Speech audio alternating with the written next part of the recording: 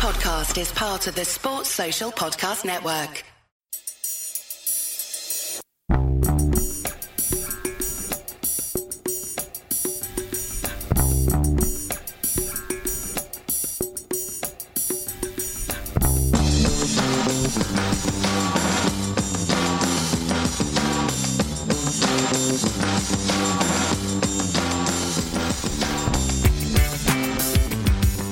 Welcome back to a Celtic State of Mind. Kevin isn't Gordon the Gover. He is Kevin Graham. I'm Paul John Dykes. Patrick McGill, top right, and bottom right, John Hughes. We're here, and we're always here, John. But it's we're at that time of the year. Some people call it transfer deadline day. The Celtic board call it Wednesday. What's happening? What is happening today? Anything? No, I don't see it. Look, if your man Adam Idah is the extent of it, then you have to wonder what's the point. But look, before the transfer deadline day started, before the transfer window started, I said on here we won't do anything. We won't be rescued in this window. There's no evidence to suggest we'll be rescued in this window. Brendan's going to have to pull it out of the bag. He's going to have to sort it out. Because I don't think there's any evidence to suggest that anything will be done. And I really, really, really wanted to be proved wrong on that. I really did. It's so frustrating. I know I said it and I shouldn't be frustrated because it's what I was expecting to happen. But you can't help but look at the performance we had the other day and think, we really need reinforcements. This squad is so threadbare at the top end.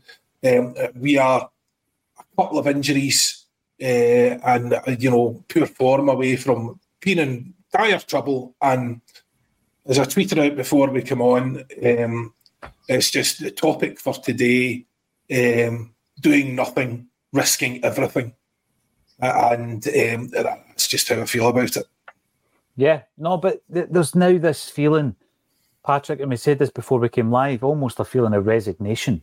And that, on the one hand, and I want to discuss this, if we come out of this transfer window and we've signed Nicholas Kuhn and Adam, is it Idah? Idah.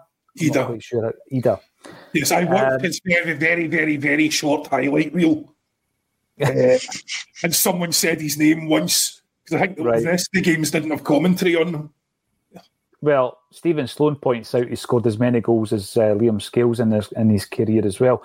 But listen, I'm going to speak about Adam Idah if he does come in. I don't want to tear him to shreds. If that is what we have got through this transfer window, Patrick, there's also a discussion to be had, and John pointed this out and touched on it.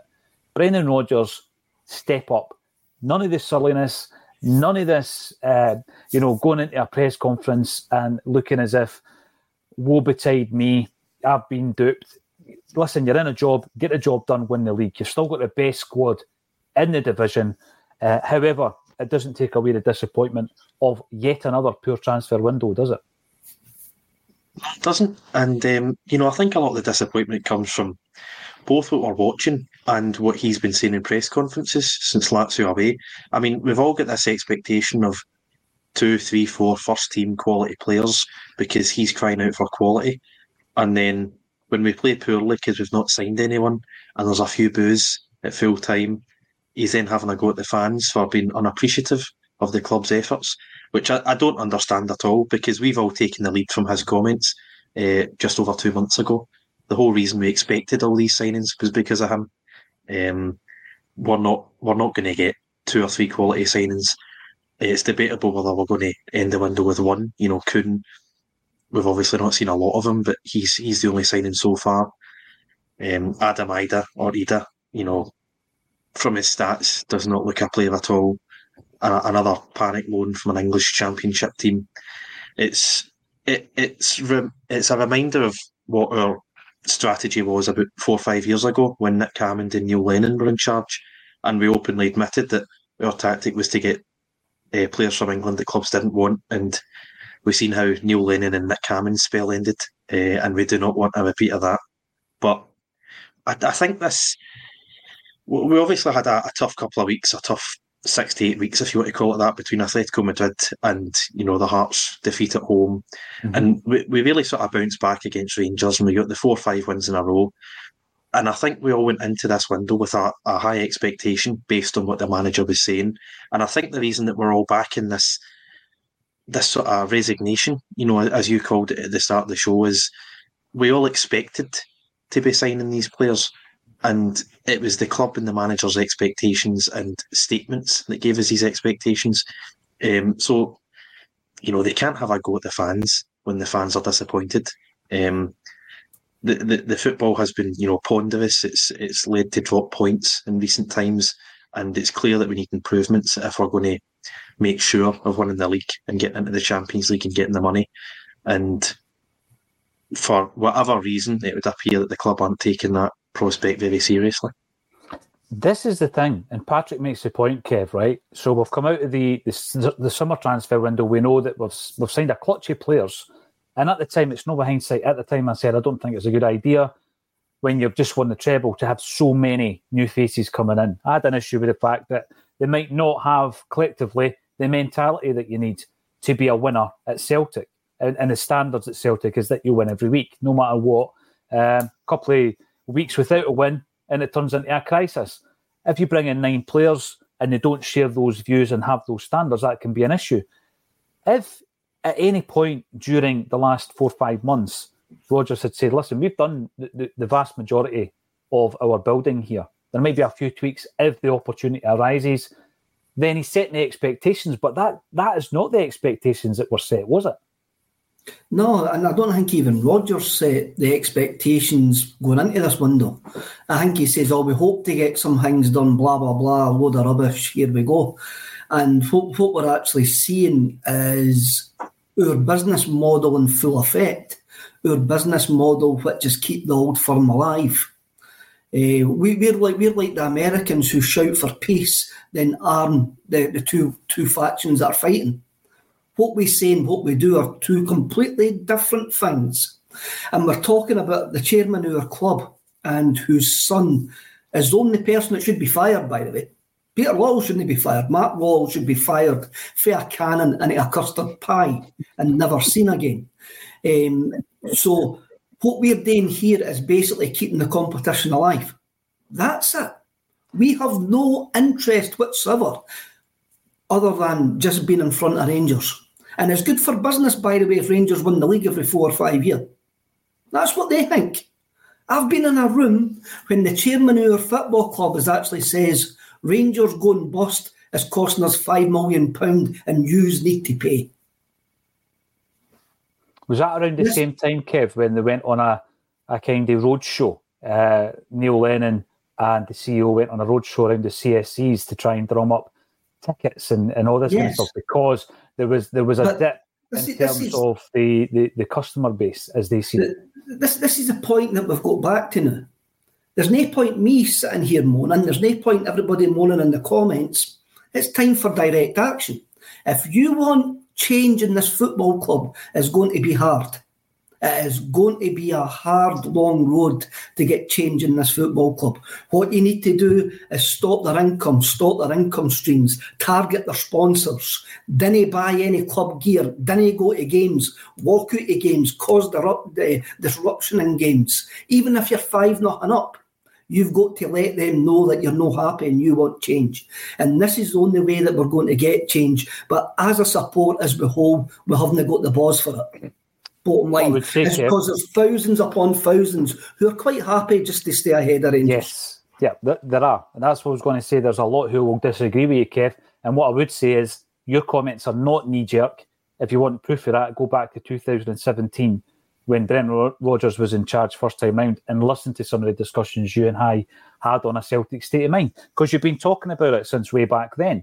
And what then happens is when you start winning or a new manager comes in and there's a brand of football, the chat around the board, the structure of the club, the having a director of football, all these topics of discussions that are really, really relevant and pertinent to where Celtic are, they can kind of take a back seat for a while, don't they? And that always happens, Kev, happens in cycles. And we're sitting here, John, it's not about being spoilt football fans, right? Absolutely not. And I'm going back to the point that Patrick was making about Brendan Rodgers after the Ross County game. Yeah, we've had this incredible success. And I gauge it back to when Martin O'Neill came in, the 23, 24 years since then. Unbelievable reign of success. And I know that obviously we needed the foundations of that with Fergus coming in, building the stadium, saving the club. But in terms of domination, we've dominated Scottish football. And a lot of people look at Celtic fans, John, and think we're just moaning because we haven't won a game as convincingly as we should have done. These deep-rooted issues have been there for a long, long time. And we've always discussed them, John. Sometimes you get called, negative. But in the here and now, we're watching it play out. There seems to be a disconnect between the fans and the club and a disconnect potentially between Brendan and the hierarchy. Well, these are structural issues. They are systemic and they are repetitive. They are cyclical. But one of the things, let's just be clear, there is no sack the board as was. That is a pointless statement because it will never happen. So you can say sack the board to your heart's content. You're wasting your breath. You might as well say, I'm going to paint my room. It makes no difference to this situation at all. Correct, because at the end of the day, Dermot Desmond won't allow the club to fall into financial ruin, but he also doesn't need to sell. Now, remember the last board we got rid of had to sell because their actual livelihoods depended on it. Dermot Desmond is a billionaire. You are not going to force him to sell his favourite toy. It's not happening, right? So he is loyal to his lackeys. As we've seen with the return of the chairman, the former CEO as chairman, and he will persist. We saw what happened when we displayed any sort of resistance in the 10 season. He took the hump, kept the manager on just to spite us. So if you think sack the board means anything, you're delusional. And also, to Kev's point, and that is the point, the only action you could take in order to affect change would be potentially extremely destructive to the club. It's radical and it's potentially destructive to the club, and you are never going to get a majority of people to agree to do that. Apart from anything else, you don't take up your season book, there's 10,000 on the waiting list, and they'll go to the game instead and you won't get it back. Now, that said, whether that 10,000 will still be on a waiting list if we keep playing the way we were playing against Ross County, which was a cure for insomnia, then, I don't know how long that list will persist. But we cannot sack the board. We cannot force any change at board level. I think the best we can do is try and put pressure on Peter to move his boy along and make sure Desmond... and maybe Ross Desmond puts pressure on Peter to move his boy along. This is now his fourth window of abject failure. Abject failure, right? So Hammond got, I think, about 4. Congerton got about 4. These guys have a shelf life, especially the ones we bring in because they're charlatans, basically. Matt Lawwell, as we've said multiple times, is not qualified for this job. It's not the job he was doing. It's not the job, he's just not qualified for it. We need him to be a scout and identifier of talent. That's not what his job ever was. He was effectively an office manager passing scouting reports from the City Group to the people in the jobs that we need him to be doing, right? So, our power here is extremely limited, and that's why the frustration is so immense. And that's why we get annoyed. And that's why we keep talking. That's why we sound so disappointed all the time, because we cannot affect change. There is no fan voice in that boardroom. In fact, quite the opposite. If you think of, the way that Desmond treated the fans, the way that Lawwell thinks of the fans and treated the fans, Michael Nicholson learned at the feet of Peter Lawwell. Where do you think Mark Lawwell learned his trade? His attitudes towards fans. We are not taken seriously. Our voice isn't taken seriously. And it's no surprise why. Because, we keep on... We're going to keep supporting the club. that's the thing. We're going to keep supporting the club because we believe it's our club, but they believe it's their club, and they're the ones holding all the power. So, we're in a catch-22, and we'll come on to these and point out these platforms and point out our frustrations, point out our anger, point out our disappointment. But at the end of the day, they don't care, and they don't need to care. So it's difficult to know what to do. It's difficult to know how to feel about it. As I said, I said we weren't going to do anything. We're not going to do anything. And just on that final point, you don't bring a former CEO back as chairman for very good reasons. It's against basic corporate governance principles, and we're seeing it now. The 6 months he was away was probably the brightest and best 6 months the club has had in many years.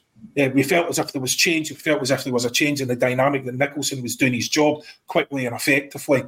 And since he's come back, what happens is the attitudes that were prevalent before permeate the club again. And that's from the very top down, and the culture persists, the former culture persists, and again the attitudes persist, and that's why you don't bring them back.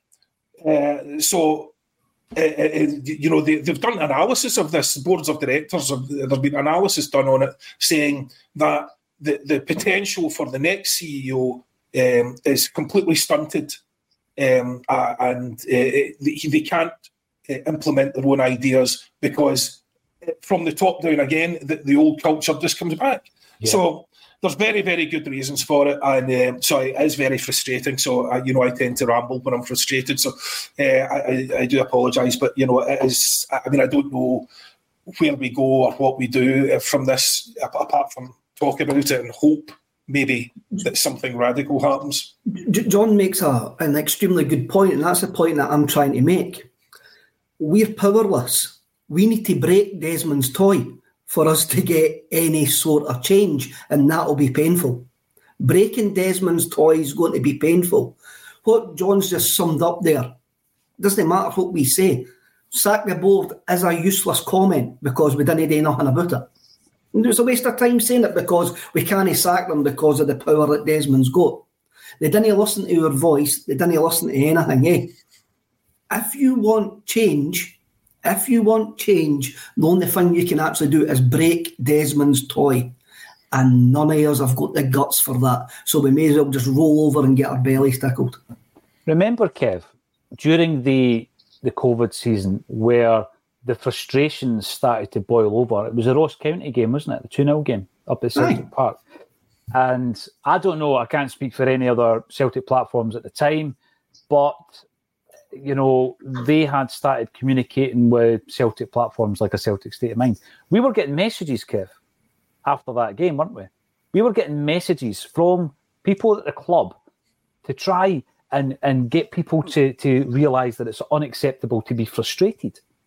They were trying to temper our frustration and our anger, and they were trying to temper other people who may be tuning into a platform like a Celtic State of Mind and trying to set the narrative. And you're reading this message, Patrick, going, no, I feel exactly the same as the guy outside the stadium. I've not travelled through under these conditions of a lockdown from Dunfermline, but I feel exactly the same. Why on earth would I try and speak to people who tune into Acsom and say, we need to remain calm, everything's all right? Because we've seen it a mile off, didn't we, in that season? And the comparisons, in terms of seeing a problem ahead are there. When you talk about comparisons between the situation we were in with the board, that we could sack the board, because obviously the action was taken, and a massive part of that was a kind of a street movement, working hand in hand with the people who had the finance, and it could be done. We're in a completely different scenario, Patrick. Your love and commitment to Celtic is unconditional. What Kev's talking about there, he's right. A vast majority of Celtic fans wouldn't be up for that. And then there'd be a lot of onlookers saying, these are all a bunch of spoiled brats anyway. I mean, just because you haven't won a game, just because you haven't seen the player. But it goes deeper than that. To touch on one of John's points. One of the biggest issues here is recruitment, and the fact that the chairman's son is the head of that department. After 4 windows, the club need to review that. They need to review what the situation is there. If they don't make a change at that point, then what do you do as a fan base? Because then we're looking towards the summer. Now, the summer could well be getting our squad just across the line to try and compete in the Champions League, and let's hope it is. But it might not be that at all. We might have to go through, jump through hoops to play in the big competition, because there's no guarantee we're going to win this league. So what I'm looking ahead, I'm looking at the situation in the second half of the season. What if all we've got is 2 signings? Are they the quality that Brendan Rodgers desired? And are they going to do the job and get us this league title? Because if not, major changes have to happen. Yeah, and I think this is the ugly and uncomfortable truth that we all have to reckon with, that we are ultimately powerless, certainly in the short term. Kevin sums it up quite well. The club would have to fail as a business for several years in a row for board members to get their jotters. If a group could get together with Celtic fans and make demands and say, well, we're withholding our cash until X, Y, and Z leave the club, that might be manageable over a couple of years, in my opinion. But the Desmond family, I can't see any way in which they are removed from power at Celtic, if I'm being honest. They've got hundreds of money. The club is successful. They've got no reason to sell. As John accurately described it, it is a toy for these people. It's an association. It's a good thing for Desmond to be associated with as an Irish businessman and a billionaire. So it really is quite, I don't know how to describe it. It's quite unsettling almost that you're totally powerless as to these terrible decisions that are made. And, we've seen it in the past. You're talking about Lee Congerton. It's the exact same cycle. You're bringing in a head of recruitment who is bad at his job. And due to the nepotism at the club, the same old faces for 2 decades, we just can't get rid of these people. And, you bring up the Ross County game from the COVID season. That was an instance where the fans were, in that case, 3-4 months ahead of the board in seeing that the performances weren't good enough. And listen, there's no excuse for violence and throwing fences at players' cars and all that sort of stuff. But I think the protests were merited because we had paid I think it's £500 for a season ticket to watch it at home. We were served up absolute dross. We all wanted the same thing, but certainly by that stage. We've got a £50 voucher for spending your season ticket money that season. And that was nice. And a pathetic excuse of a live stream in the second half of the season with that Sunset and Vine contract. But, it's, as I say, the fans were ahead of the board and seeing that it wasn't good enough. Again, middle finger stuck up to the fans. They put a big barricade around Celtic Park for months on end. I mean, how ridiculous. What a message that is to people who are paying you hundreds, if not thousands of pounds a year. And I mean, what do you get in return? You get poor recruitment. We don't seem to take the Champions League seriously, but they try and sell it to us every year. I mean, we're now in a situation, I've been talking for months about how they're going to sell a £200 4-match package in the Champions League. That was me assuming we're going to get into the Champions League. We're now facing a totally ridiculous situation where we might not reach the Champions League from a position of such strength in the summer. God knows how they're going to market a Europa League 4-match package. If you're wanting to start a boycott, I think you can start there because the uptake in that will not be good if things get that bad. But, in the short term, I think it's now so late that we can give up on the 2, 3, 4 players of quality that we needed. All we can sort of do is hope and pray that Kuhn is a good player. Hatati's injury isn't too serious that he picked up about an hour ago. And that we can hopefully get either a goalkeeper, a left back, or a striker in the next 24 hours or so, because we still need reinforcements, but we've left it so late now that it just looks impossible. And as you say, we're resigned to... that potential injury as well. Potential injury. I do apologise. But the worst thing is now, we've made a complete muppet out of Lagerbielke, and now we're having to try and keep him. Yeah. And he is rightly raging and doesn't want to stay. And if he does stay, even if he does play, can you imagine what his attitude's going to be like? I know. So since the minute he's come in, it's been very, very apparent, and I imagine just as apparent to us, So I imagine it was apparent to him, and we are privy to information that said that manager almost immediately just basically said he's not fast enough, he can't play, and has only played him when he absolutely had to. As soon as people were fit, he's never played him again. And I have gone on about this particular transfer a number of times now, but that illustrates serious problems in the way transfers are done. So let's just go back over this one transfer. We knew he was slow. It was in his stats. It was completely in his stats. So Mark Lowell and friends in the recruitment department obviously didn't look at the information. And the reason they didn't look at the information is because he was recommended by Starfelt's agent while we were getting Starfelt out the building. So Starfelt's agent has sold us a pup. Those boys didn't know, didn't care to look at the information to see they'd sold us a pup. Then the manager comes in and says, I've signed off all these players. And I said before, you're getting paid $3.5 million a year. You can't be taking someone else's homework and saying that'll do. So for Brendan to then say, turn around and then say, oh, they've given me a player that can't run, is a disgraceful comment. You're getting paid $3.5 million a year, mate.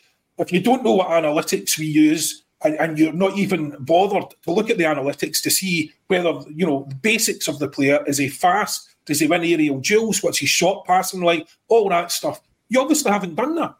And it is not throwing someone else under the bus to use the words they have given me. You're throwing yourself under the bus because you haven't done your job. They haven't either, but neither of you. And within that one transfer of a guy we bought for $3 million, and now we're trying to punt out the door 6 months later when he's hardly kicked a ball, right? Within that one transfer, that completely encapsulates all the kind of problems that we have, right? And because the other thing is as well, these guys, this is his fourth window. He's barely found one or two decent players in that entire time, right? Out of 22, 23, 24 that he's actually brought in. And we are supposed to, just nod and take that on faith now that that's going to improve. Why? Why would it improve? What's going to change here?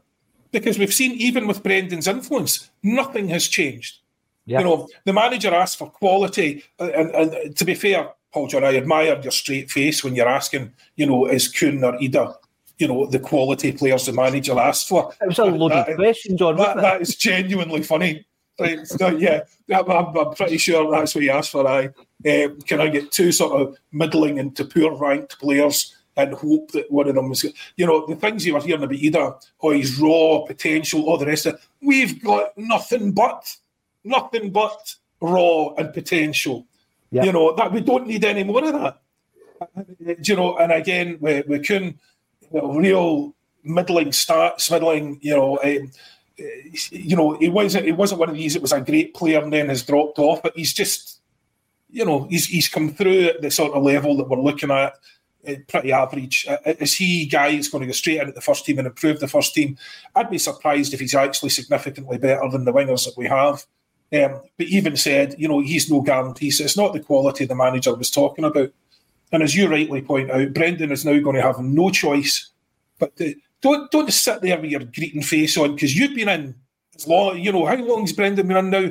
The whole half a season. What have you been doing all this time, right? On the recruitment front, what's Lowell been doing all this time on the recruitment front? Literally, what are you doing every day?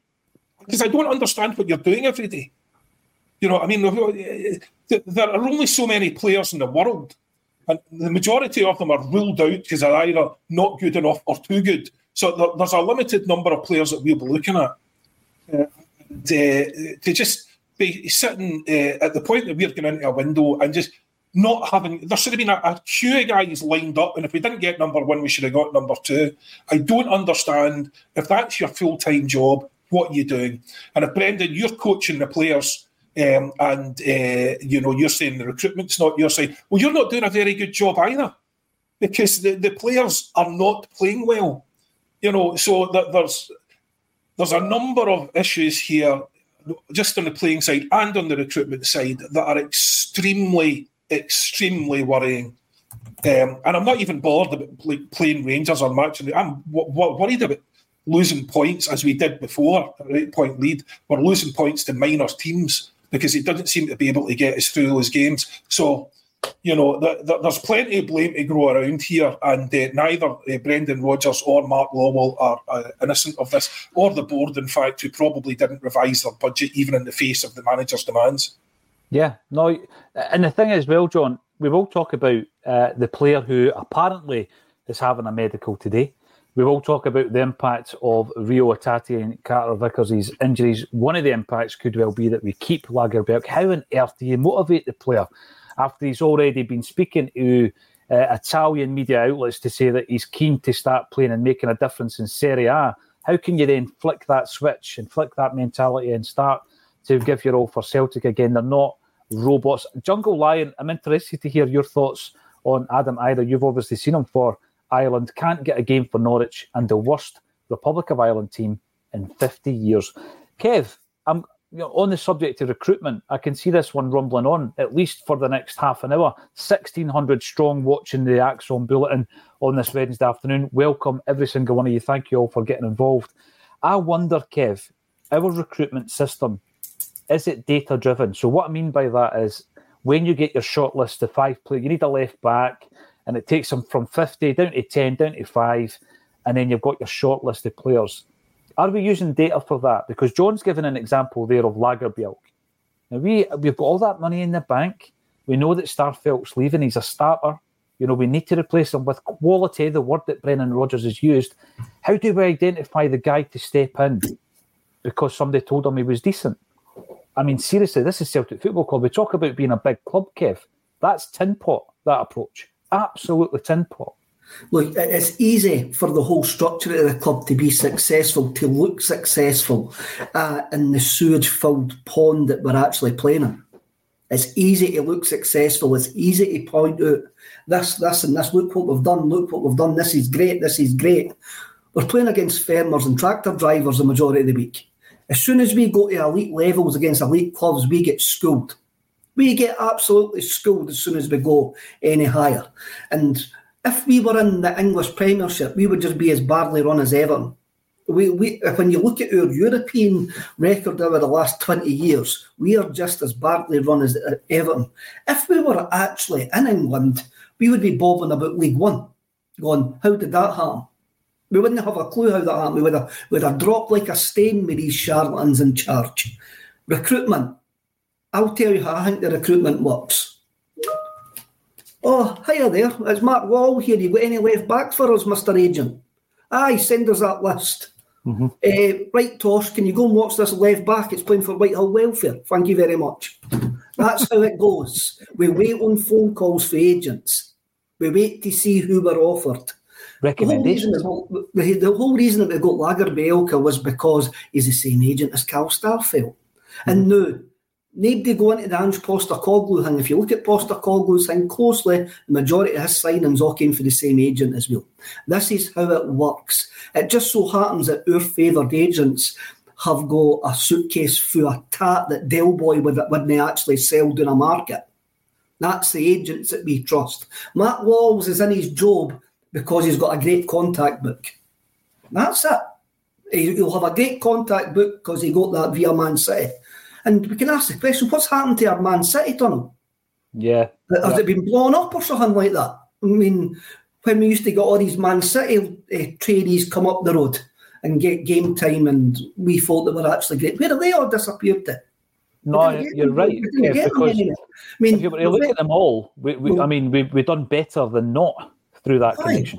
We went for guys who couldn't get a game for Chelsea and Man City, the age of Masonda, we'll go back to that January transfer one day, to know the guys that can't get game for Norwich. No, wait a minute, there's something up here, eh? There's definitely something up. We're a poor club, and we're reactive. And Brendan puts up with it. And he put up with it previously for a number of seasons. Then he eventually, head was turned by the offer for China. Then he just went, I'm going to get out of here. As me and you know, Paul, he kent he was getting the Leicester jobs months before he actually took it. Yeah. So his wee rattle at the pram was well timed, knowing full well that he had a backup plan. Rodgers is just as majorly at fault that anybody else here. He's a bored lackey. He's a Desmond lackey, bottom line. He'll only go when it suits him. Well, a couple of things, Kev. The first one, for anyone who didn't tune in back in the day when Kev and I spoke about Brendan Rodgers leaving, what you're referring to there, Kev, you and I were at a football tournament. Six-a-side tournament in Glasgow. We were interviewing Alan Rambo McAnally, who famously said to Kevin, "No, Kev, I insist, call me Rambo." And he told us, true story, this was pre-Rodgers leaving. He told us it was an open secret that Brendan Rodgers was going to Leicester. And me and Kev were looking at each other. And back then, Kev, we were doing everything on our iPhones, absolutely blagging it, remember? And we didn't think that we should mention it on Acsom at the time because we were just like, look, we look as though we're trying to rock the boat a wee bit here. Anyway, it happened. And it did happen, Kev. That's exactly as I've just described. And from time to time, when you're in the presence of people who are in the game or pundits, you pick up all these wee tidbits. Sometimes we're able to throw them out there. Hence the reason John's talking about Lagerbielke and the information we've been able to collect about how the gaffer thinks about him. But what I'm going to say there, Kev used the word reactive, Patrick. And in the modern game, right, you might not be able to go and buy the best player, obviously, because of the way the food chain in world football, the way that it's gone. But you can compete to buy the best people in data, the best people in recruitment, and be more proactive in that respect. And that's what I find frustrating, right? Because it is all down to what Kev says there on recommendations. And John has confirmed one of the most recent examples of that was a recommendation. Surely it should be a combination of all of these things where you've got a really good contact book, good relationships with various people and agents at different clubs and all this kind of stuff. But it needs to also have an element of a data system that when you put side by side Ivan Toney alongside Albion Ayeti, you know that Toney is the guy to sign, right? Because at some point you think that's maybe happened. No, of course it didn't. This is Celtic. But if it did happen, you would know not to sign Ayeti. But we went and did it anyway. And it's not a sophisticated system, Patrick. There's clubs in the Scottish Championship using, data-driven recruitment. It doesn't seem as though we are, and if not, why? Yeah, I mean, why? I suppose is we keep on giving jobs to mates and stuff. I mean, you've got McManus and O'Day running the youth team. There's no way on planet Earth those are the two best people to be running the youth setup at Celtic. I mean, if you look at the Champions League, I think we based on points and goal difference, I think we were 29th out of 32 teams. So in theory, we're the 29th best team in Europe this season. We shouldn't have two former defenders running the entire youth setup, taking turns managing games. And then, well, you look at Lagerbielke, you look at Albion Ayeti, it's as if they haven't even looked at the stats. It's as if they're avoiding looking at it. They definitely have it in front of them because all you need to do is open Twitter and follow guys like Alan Morrison, and they'll give you the stats. There's guys doing this in their free time, and then you've got people inside Celtic paid six figures who ignore these sorts of things. And Kev's spot on. I'm pretty sure El Hamed was from Dudu Dahan recommendation. I don't think we scouted him at all either. That was that kind of worked out. He was quite good for a year, but the amount that we rely on agents is frightening. It's almost as if we don't have a scouting network. And again, it just shows there is so much money in the club. We pay so much money every year, and these guys aren't even doing their due diligence. They're just taking on recommendations from the contact book. And it's not even a good recommendation because, as Kev says, the City pipeline has dried up. We seem to just be signing, absolute dross from anywhere and everywhere. I mean, we had a sort of Japanese connection, and then once Ange leaves, once he's identified his 2 or 3 gems, we send our own guys over there, and we're signing absolute dross from there in South Korea. So it's quite clear. I don't know if it's laziness, incompetence, nepotism, whatever you want to call it. We're certainly not doing our jobs in recruitment. And, you then go back to the boardroom and you say, well, there's like 3 families running the club, Desmond, Lawwell and Strachan, and they're all looking out for each other. And again, there's nothing we can do about that. So you go from recruitment and saying we're not making good enough signings, and there's quite a clear link to the running of the club by the principal shareholder and the guys on the board. And I think that's everyone's frustration. But, to answer your question, it's not simple. I'm sure guys like Alan Morris and Juco James, all the guys on Twitter, they spend hours over the stats, the research, the data, the analytics. So I'm not saying it's easy, but there's plenty of money to hire the right people and get the right information. And we're clearly choosing not to do that. It's not for a lack of trying. It's we're choosing not to. It's not that, Paddy. I mean, if you ever watch English football, European football, I watched quite a few of the games last night, and they were rubbish. A lot of the games were rubbish, even though you've got guys getting £70,000-80,000 a week. But you just look at the physicality and the athleticism of these boys that are playing for Nottingham Forest, that are playing for maybe championship clubs and that as well. And they would pick up every one of your signings and snap them like a twig. They would eat them like a matchmaker. We're signing midgets compared to, and the gains went into this completely age of athleticism. Do we never sign anybody above 5'9"? I mean, you look at the top level teams, they're all 6 foot plus everywhere. Absolutely everywhere. And I think Kyogo's a completely different, ball game that we could have an argument about Kyogo, but we signed Bernabe and he's smaller than Greg Taylor. One of the things about Greg Taylor was, by the way, he keeps on getting targeted by big hoofers that go and stand next to him for a high ball. So what do we do? We sign a backup player that's wearing him. That's brilliant, eh? I think that's absolutely magic. Kev, I don't want you to get in trouble, mate. I think technically Tillio is referred to as a little person. So we sign gnomes and leprechauns. That's what we sign. And the thing is, as well, we were looking at Owen Beck. On that point, Kev, we're looking at Owen Beck at left back. And I think between Beck, Taylor and Bernabe, there was about 2 inches. I think between the three guys, there was about 2 inches. And it's not always about that, Kev, but I think that we have been targeted massively in terms of the stature of certain areas of the team, left back primarily. And Greg Taylor, inevitably, because we called it last week or the week before, left back, goalkeeper, centre forward is going to get injured, and it happens. And we've got to call on Alexandro Bernabe.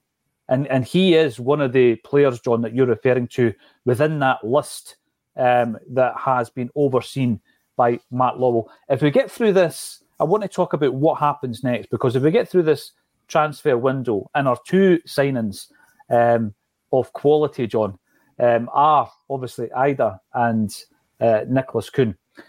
What I'm going to say here is, right, Brendan, it's on you now.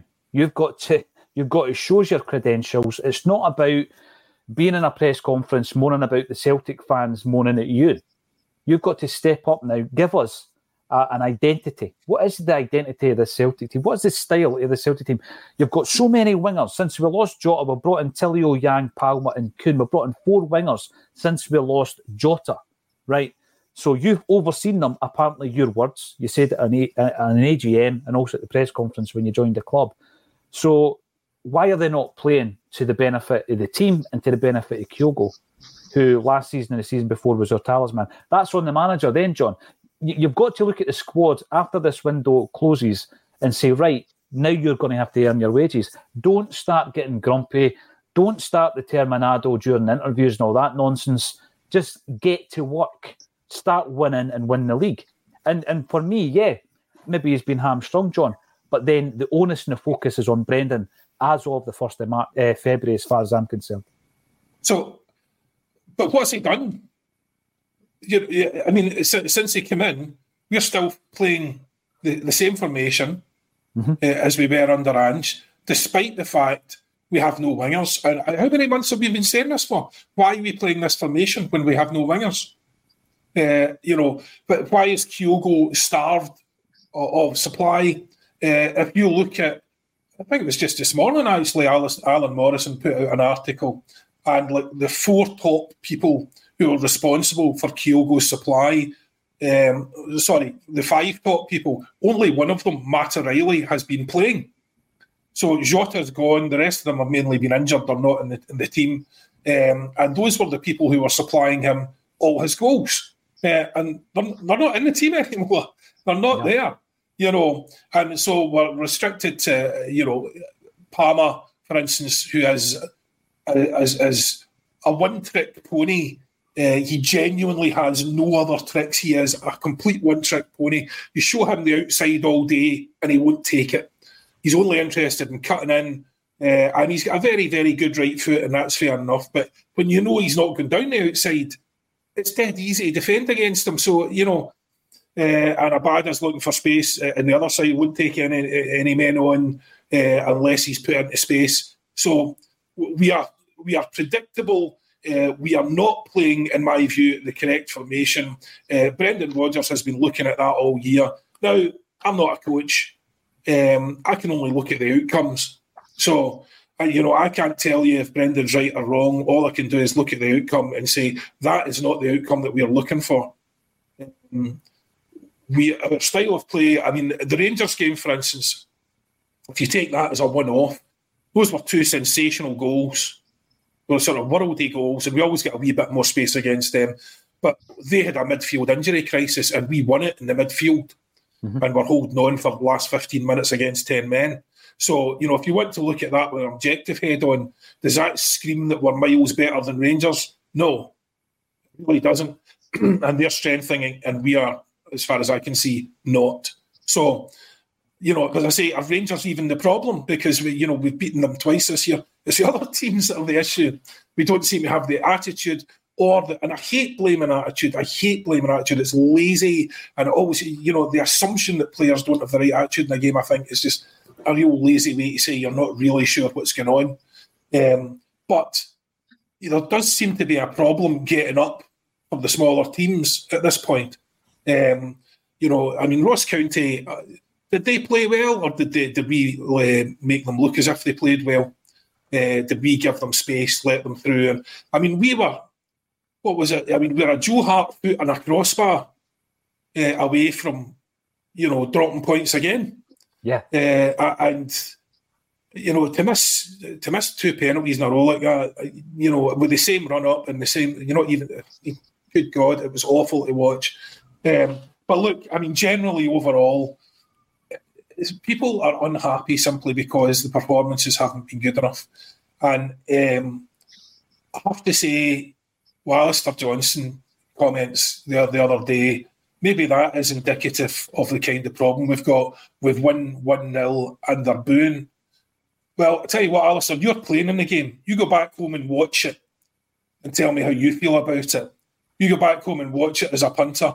My neighbour from across the road here jumped on the Dublin bus in the morning, went over.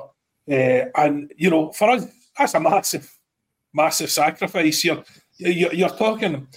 You're not talking about guys just coming from the environs of Celtic Park. You're talking about guys who dedicate their entire weekends to this, who spend, 2.5 to 3 hours on a bus, then another 3 hours on a boat, then another 3 hours on a bus, get to the game and do the same on the way back. And that's the performance you want to put in and then say, I can't believe they're booing us. Well, you watch it then and see what you thought of it.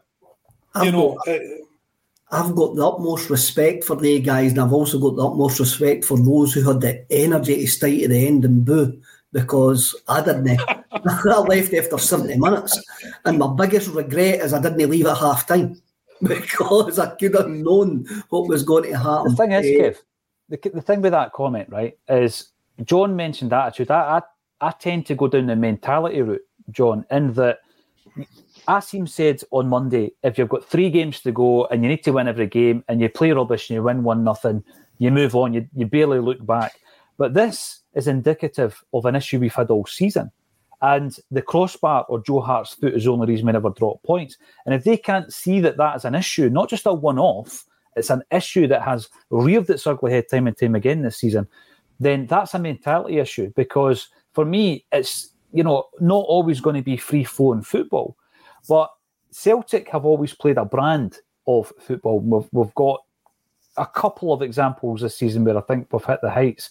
But the demands of the Celtic fan base I've used the Tommy Burns example this week a couple of times when he gave his famous speech after the Scottish Cup final, Kev, in the centenary season. The prelude to that was talking about the demands of the fans, because that's why we won so many games late in the day. People used to talk about that. You know, we used to, we never stop. This isn't a new phenomenon. We used to do that back in the 80s as well. But Tommy Burns was talking about the fact that the fans would not accept any less than that 100%, effort and tempo to the very last kick of the ball. And he got it. So when somebody comes in from the other side of the world, and I think if you bring 9 of them in from all over the world and they don't get that, that's a mentality issue. And it can be a mentality swing, Kev, in the dressing room and on the training pitch. I've seen pictures of Callum McGregor this morning bellowing at Gustav Lagerbielke in the first Celtic Rangers game of the season because the guy just didn't get it. I've seen him doing it at the weekend, looking up on the left-hand side for an out ball, and Palma and Bernabe are doing nothing. They're planning their night out that night. And it was all over the social media channel. They're not there. They're not finding the space. So I think there is a mentality issue, and that's something, again, if he's a man manager, Kev, over to you, Brendan. Sort it.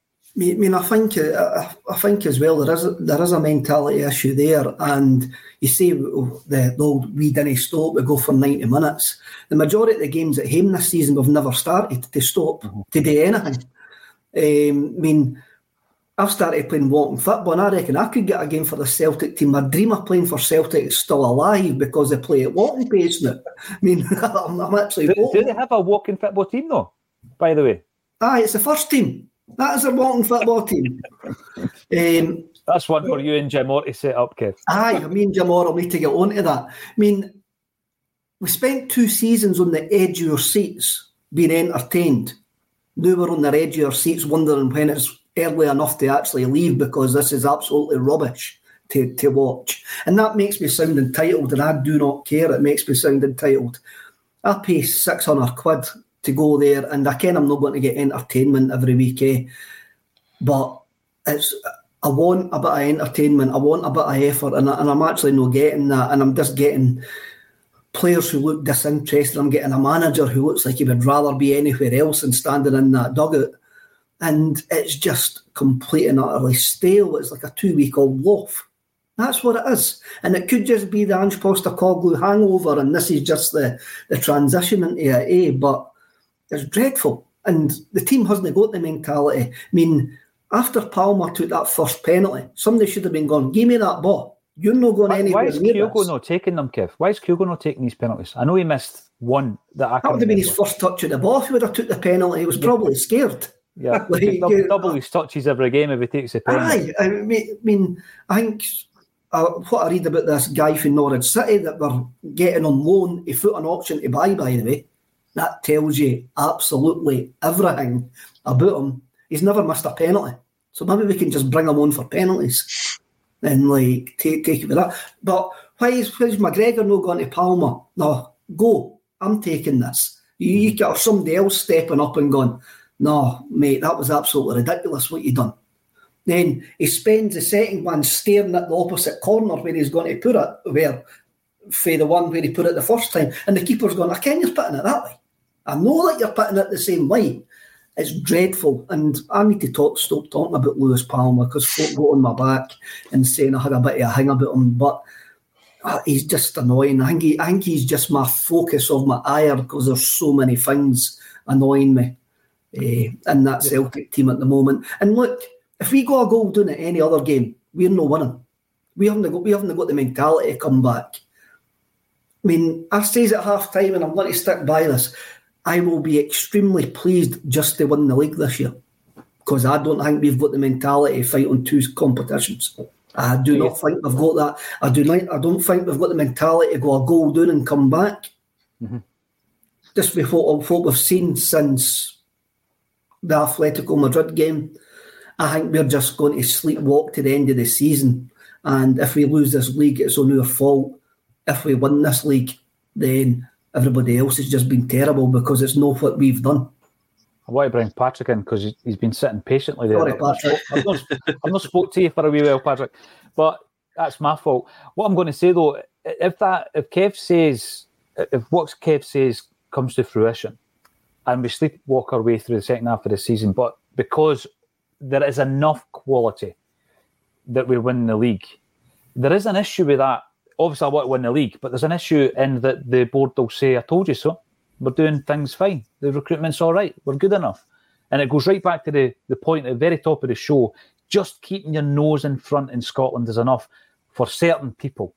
And a lot of them are on the board at Celtic Football Club, Patrick.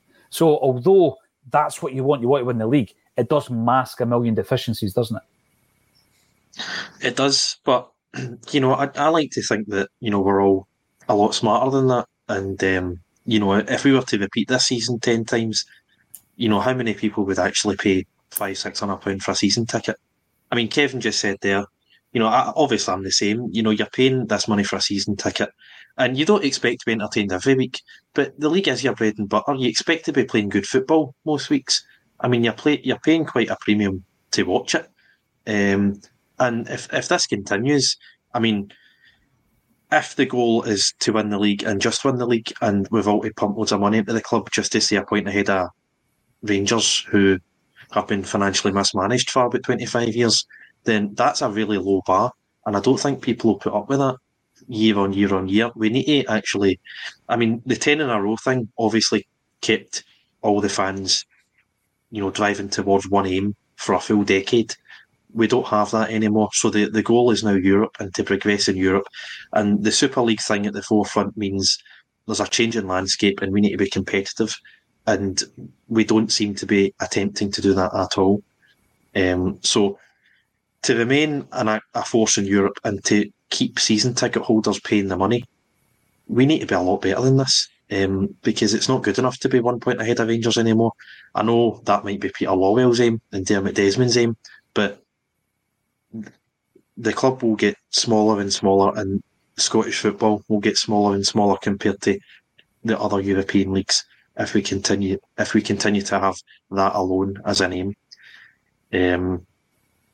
Try to remember your question now, but no, I think, Patrick, what you're saying there, for me, it opens up the discussion that I'm going to throw over to John, in that if that is the mentality within the boardroom, John, surely that comes back to the point that was made earlier. We need a diversity of opinion in that boardroom. There needs to be, I mean, I keep using the examples of Brian Rolson and Tom Allison and combined service of 40 years plus. Where are you going to get, if the echo chamber is keep your nose ahead of Rangers, right, and everything will be fine and they'll keep coming and they'll buy their tickets and they'll buy their merch. Patrick has just pointed out the game's changing. 10 in a row isn't there anymore. European football is completely changing. But it's almost as if they're still stuck in that dark age, John. And that is worrying for me because, as you said before, it's very difficult to make these changes at that level at the football club. Yeah. Just to point out that Ridiculizer made a comment there, which was a cracker. If you tolerate this, then the title will be next. So in my head, I was actually singing that. I know I'm singing it as well. So, but as we know, the fish rots from the head down. So, that's what I was saying about these attitudes. So Dermot Desmond's an incredibly successful guy. Some of his achievements in business are really outstanding, and I have nothing but respect for them. But if you've ever met these guys, right, they see themselves as like on a different level than us, a completely different level. And to a lot of degree, that if you're talking financially or anything else like success, all the rest of it, they are completely different level. So but that permeates, their organisations and their beings, and everyone surrounds them are all sort of lackeys to them because they have proven how successful they are. Yeah. But then what happens is they recruit people, and that attitude permeates into those people. The Lawwells of the world who have done nothing to justify that sort of attitude, who are not entrepreneurs, who haven't created anything, who haven't built a massive business. All they've done, in this case, for instance, is hoard our money and paid themselves increased wages and bonuses on the back of it, and then refused to spend it on the basis of an almost self-fulfilling prophecy that we might not reach the Champions League and therefore we've got to keep it. Well, do you know what I mean?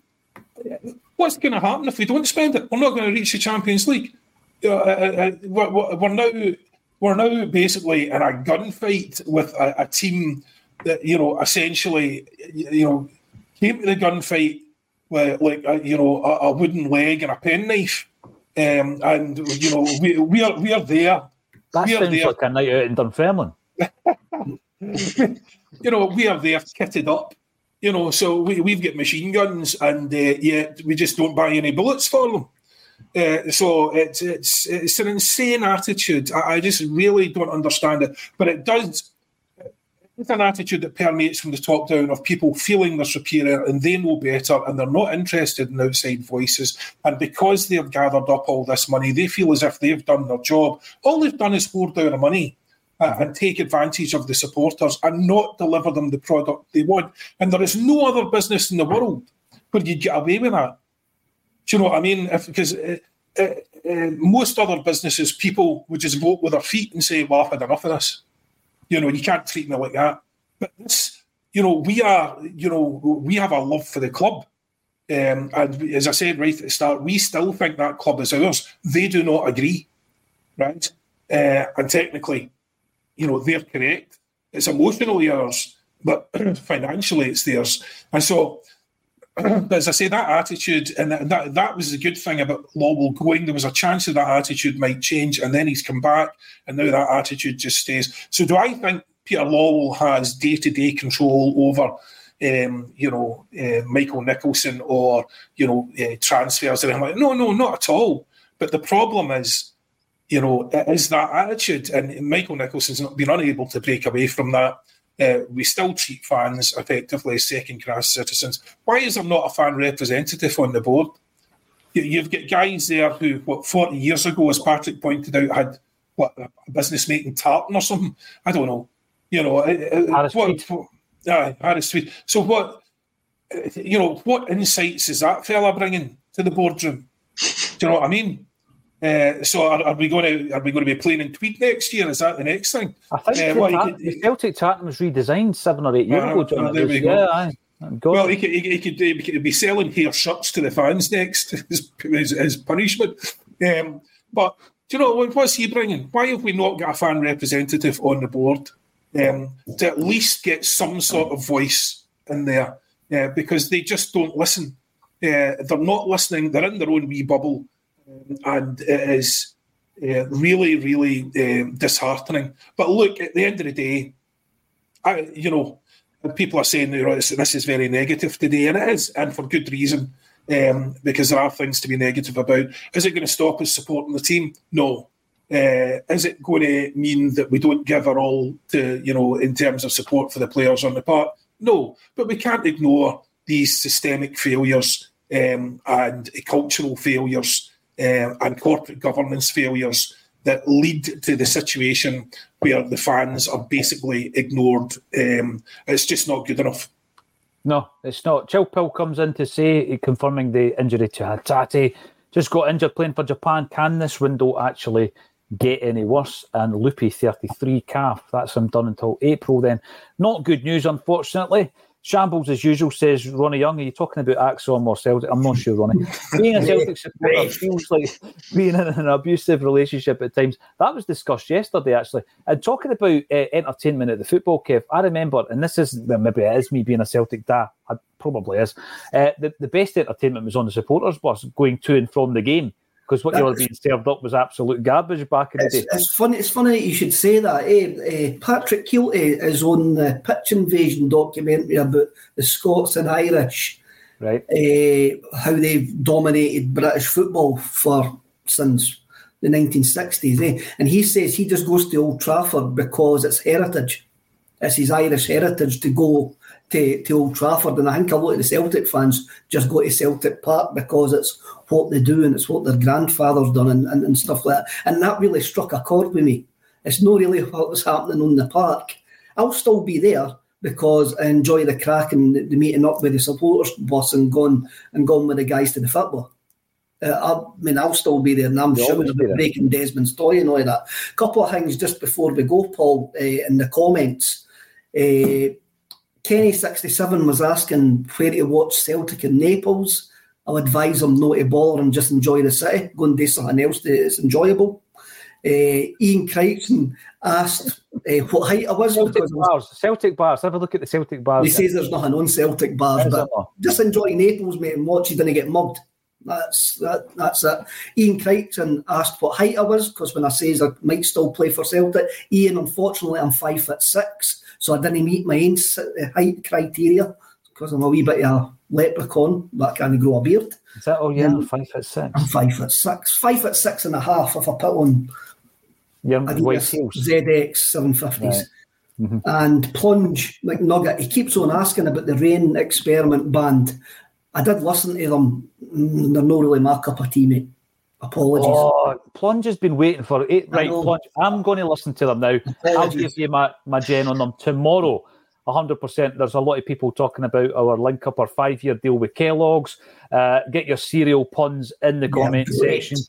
Paddy Lavery, the most underwhelming window in history. That's unless we go in and Nick Jota from under West Ham's nose, of course. We can but dream.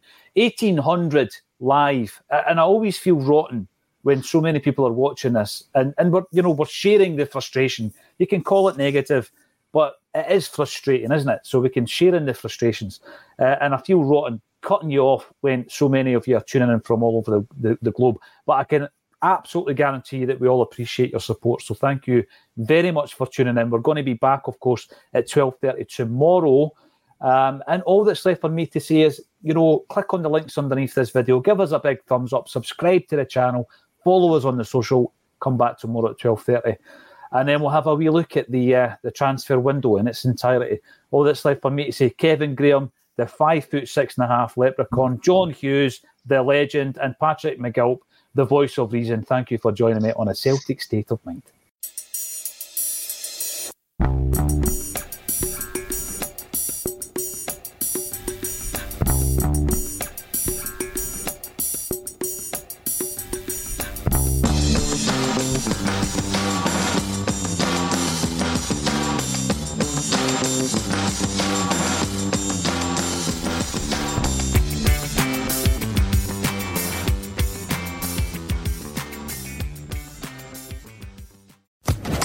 Social Podcast Network.